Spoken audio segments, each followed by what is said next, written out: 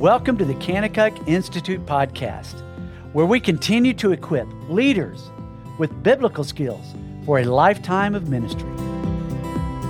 Welcome back into the Kanakuk Institute podcast. Here in studio, Keith Chansey and Chad Hamsh. We're working through the book of Ephesians. We've touched on the fact that the book of Ephesians is really broken into two major categories, chapters 1 through 3 being calling, and 4 through 6 being conduct. We are in the midst of chapter 1, and today's episode is going to focus on chapter 1, verse 18, and really a focus and emphasis on prayer.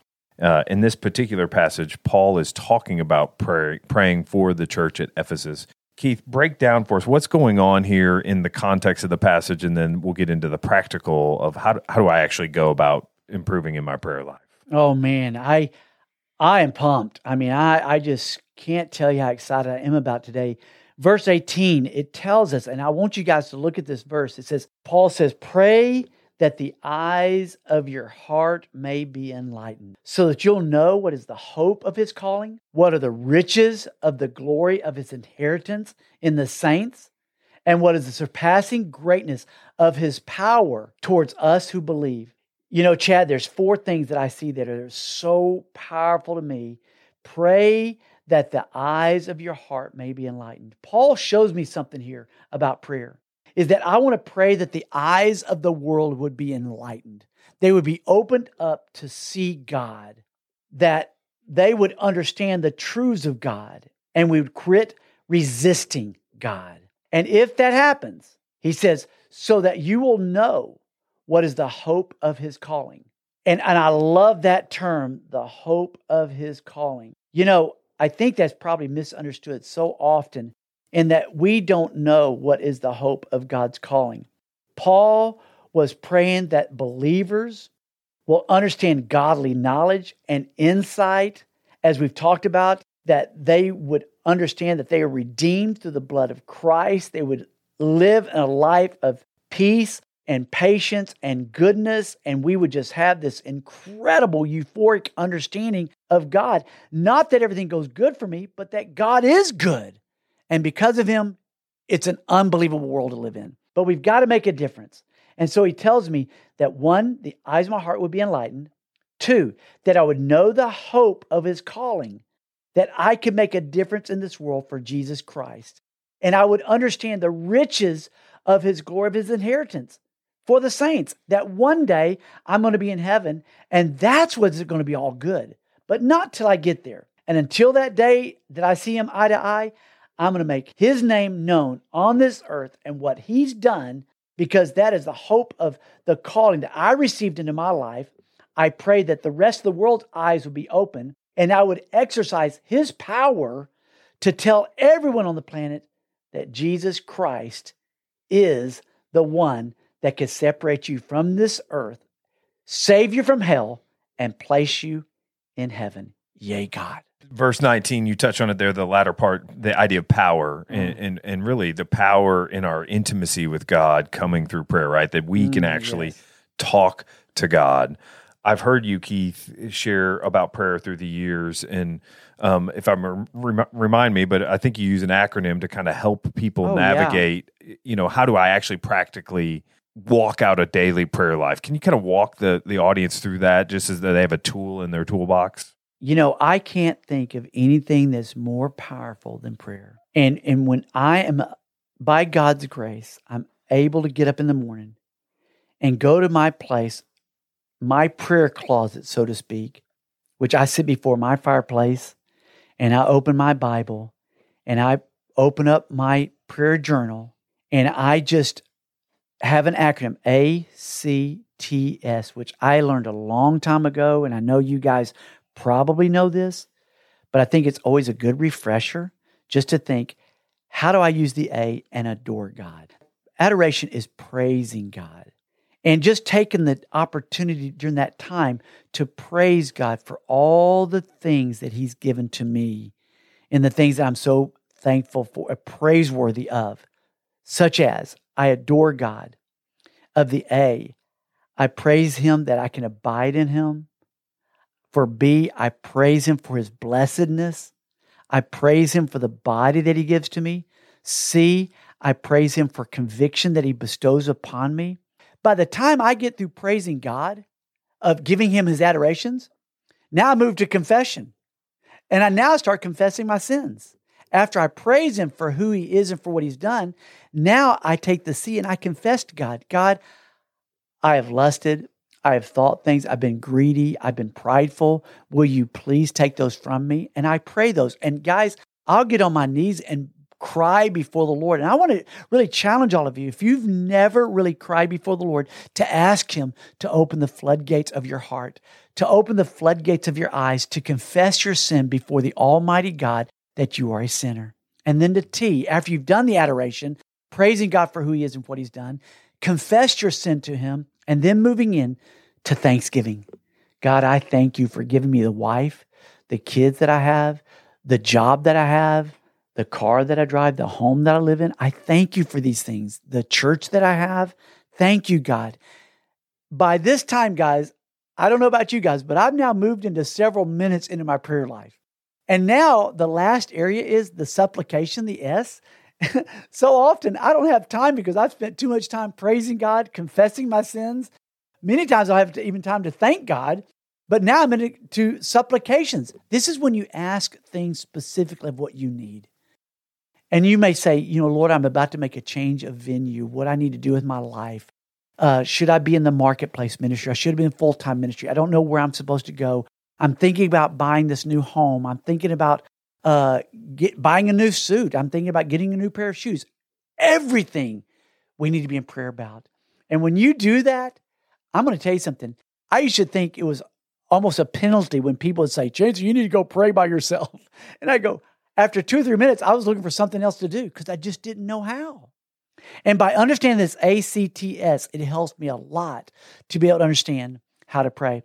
It's interesting in Luke 11:1, it says that the only thing that the disciples asked Jesus to teach them to do was teach us to pray.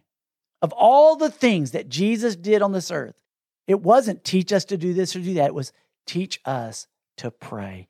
And I know that it's because they saw Him doing it with such repetition that they go, I want to be that type of man because I see how it leads us to do what we do. So prayer, I cannot tell you how much I get excited about it because I've seen it change my life. I've seen it change the disciples' lives, and I can see it changing our world if we pray on it and pray for it, that God would bring our world to repentance. Why are we going through a pandemic? It's not to be angry at people. I'm not a Republican or a Democrat. I'm a Christian that prays for Republicans and Democrats. And I pray that we come together in the unity of Christ Jesus and that our world would be brought back to what we know is truth. In the beginning, God created. And with that, I get excited about what my prayer life can do for the world. That's so good. One of my favorite church historians always said, prayer doesn't bring about revival. When God's people are moved to pray, it is revival. It is revival. And praying today that we would all have a revival of our own hearts to be moved to ask God and to do just as you said in that acronym ACTS. Keith, we talk a lot through the years about helping people be set up to have a prayer journal. And just as a kind of a practical tool for folks to take what you just said and go, how do I actually do this on a daily basis? Give us 4 or 5 just little things, just practical. How do I start? Yeah. What kind of notebook do I need? Give us some of those nuts and bolts. It's really good. I feel like, one, it's important that you have your own prayer journal because what's really fun about a prayer journal is that you have this notebook and you divide it. And I don't care how big your notebook is, how many pages you have, you divide that notebook into 7 sections. And so what I like to do is I like to just dog ear, meaning I just bend over a page, and where that page has been dog eared, I write Sunday. And then I flip 7, 8, 10 pages later, and I bend it, and I go Monday, Tuesday, Wednesday, Thursday, Friday. And then I label the sections.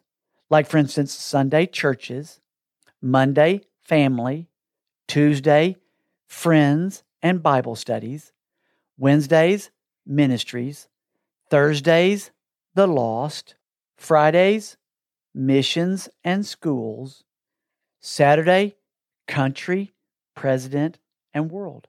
And so I divide my journal just like that. And so what I do on my church is I pray, like here in Branson, I go to First Baptist Church, so I pray for our pastor, pastors, ministries within the church, youth ministry, junior high ministry, elementary school ministry, children's ministry, and pray for all aspects of the church. But I don't just pray for that, but I have other churches in Branson I'm praying for also. And then I don't just pray for that, but now I think outside of Branson. So I go to my Jerusalem, to my Judea, my Samaria, and the most parts of the world, where now I start thinking about Dallas, Oklahoma. What are the churches there that I'm praying for? So I do that. And then I move to Monday. Now, let me back up. So what I do when I start praying for First Baptist, I date it. And I want to be very specific of what I'm praying for. I'm praying for our pastor to guide our church. If we're doing a building project, I date some of the things we're trying to get the money on to be able to support that ministry, to be able to, whatever we're trying to do within our church, our missions. I'm praying that we get a certain amount of money for missions. And then when that happens, I circle it. And I date it of the date that it got circled. So when I look back on my prayer journal, I see these circles. All I can do is weep because of what God has done. I get so excited about what God has done. So then on Monday, this one takes me a little bit more time because I pray for my family. I'm very intentional with my son, my daughter, my wife, my grandkids, my brother, my sister, my mom, my dad, everybody that I've had in my family. I've been very, very specific about certain things, and I date it. And so when I look back on that, I'm overwhelmed with the circles that I see in that and the dates of when God did that. It's so much fun to do that. So for instance, if I was praying for my dad to come to Christ, which I did, and I saw him come to Christ, it was so fun to see that circled and dated. And so that's what I'm talking about when I want you to see in your prayer journal that you are dating specifically. Now, on Tuesday, friends and Bible studies, I just have those. And then on Wednesday, ministries. Ministries are those things that you are Campus Crusade, Young Life, K-Life. It's ministries that you are in your area that you're praying specifically for, that you can get to know the leaders, have them over to your house, pray for them specifically, ask them their specific needs. Thursday, the lost. I love to go through my neighborhood in my little area that I live in, and I'll just walk up and knock on the door of my prayer journal and say, hey, Keith Chancey, I'm one of your neighbors, and I just wanted to let you know I've just been praying for you. And I want to know, is there anything specifically I could pray for you? Well, those people, you think, oh, they're going to think I'm evil. No, I've never had one person turn me down. It's amazing how they go, oh my gosh, I love that. And so when I see them, every time I see them, they go, hey, thank you. And they now are very kind, even if they don't know Jesus. They're very kind to someone that went to them. So it's an evangelical tool also. Fridays, missions, schools. Saturdays, country, present world. You guys know what I'm talking about, and I think that helps. And what I do is I love to see this where I see the dates, I see the prayers, I see the answered prayers, and what it does in my own prayer life, it exalts Jesus. And for me, I'm personally blessed. And I go, are you kidding me? I've never experienced this type of joy. So it gives me a reason tomorrow morning that I can't wait to go see what God's going to do tomorrow morning in my prayer life. Let me give you an example. I was praying just the other day for God to give me an opportunity to share the gospel.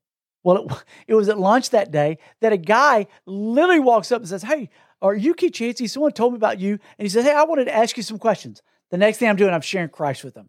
I mean, it's that amazing. But you know what? I might think that's a coincidence if I didn't have it prayed for in my journal. So it makes it really fun to see God do these things and even to see him do miracles within the ministry that we're involved in. So I hope that helps, Chad. So practical. Again, verse 18 said, I pray that the eyes of your heart may be enlightened. And we hope that you have been encouraged and enlightened today from God's word on the importance of prayer and the practicality of prayer, using the acronym ACTS, building a prayer journal that you can use every single day that will guide you, just a tool that will guide you into intimacy with God. So thanks for joining us here on the Kanakuk Institute podcast. We'll see you next time.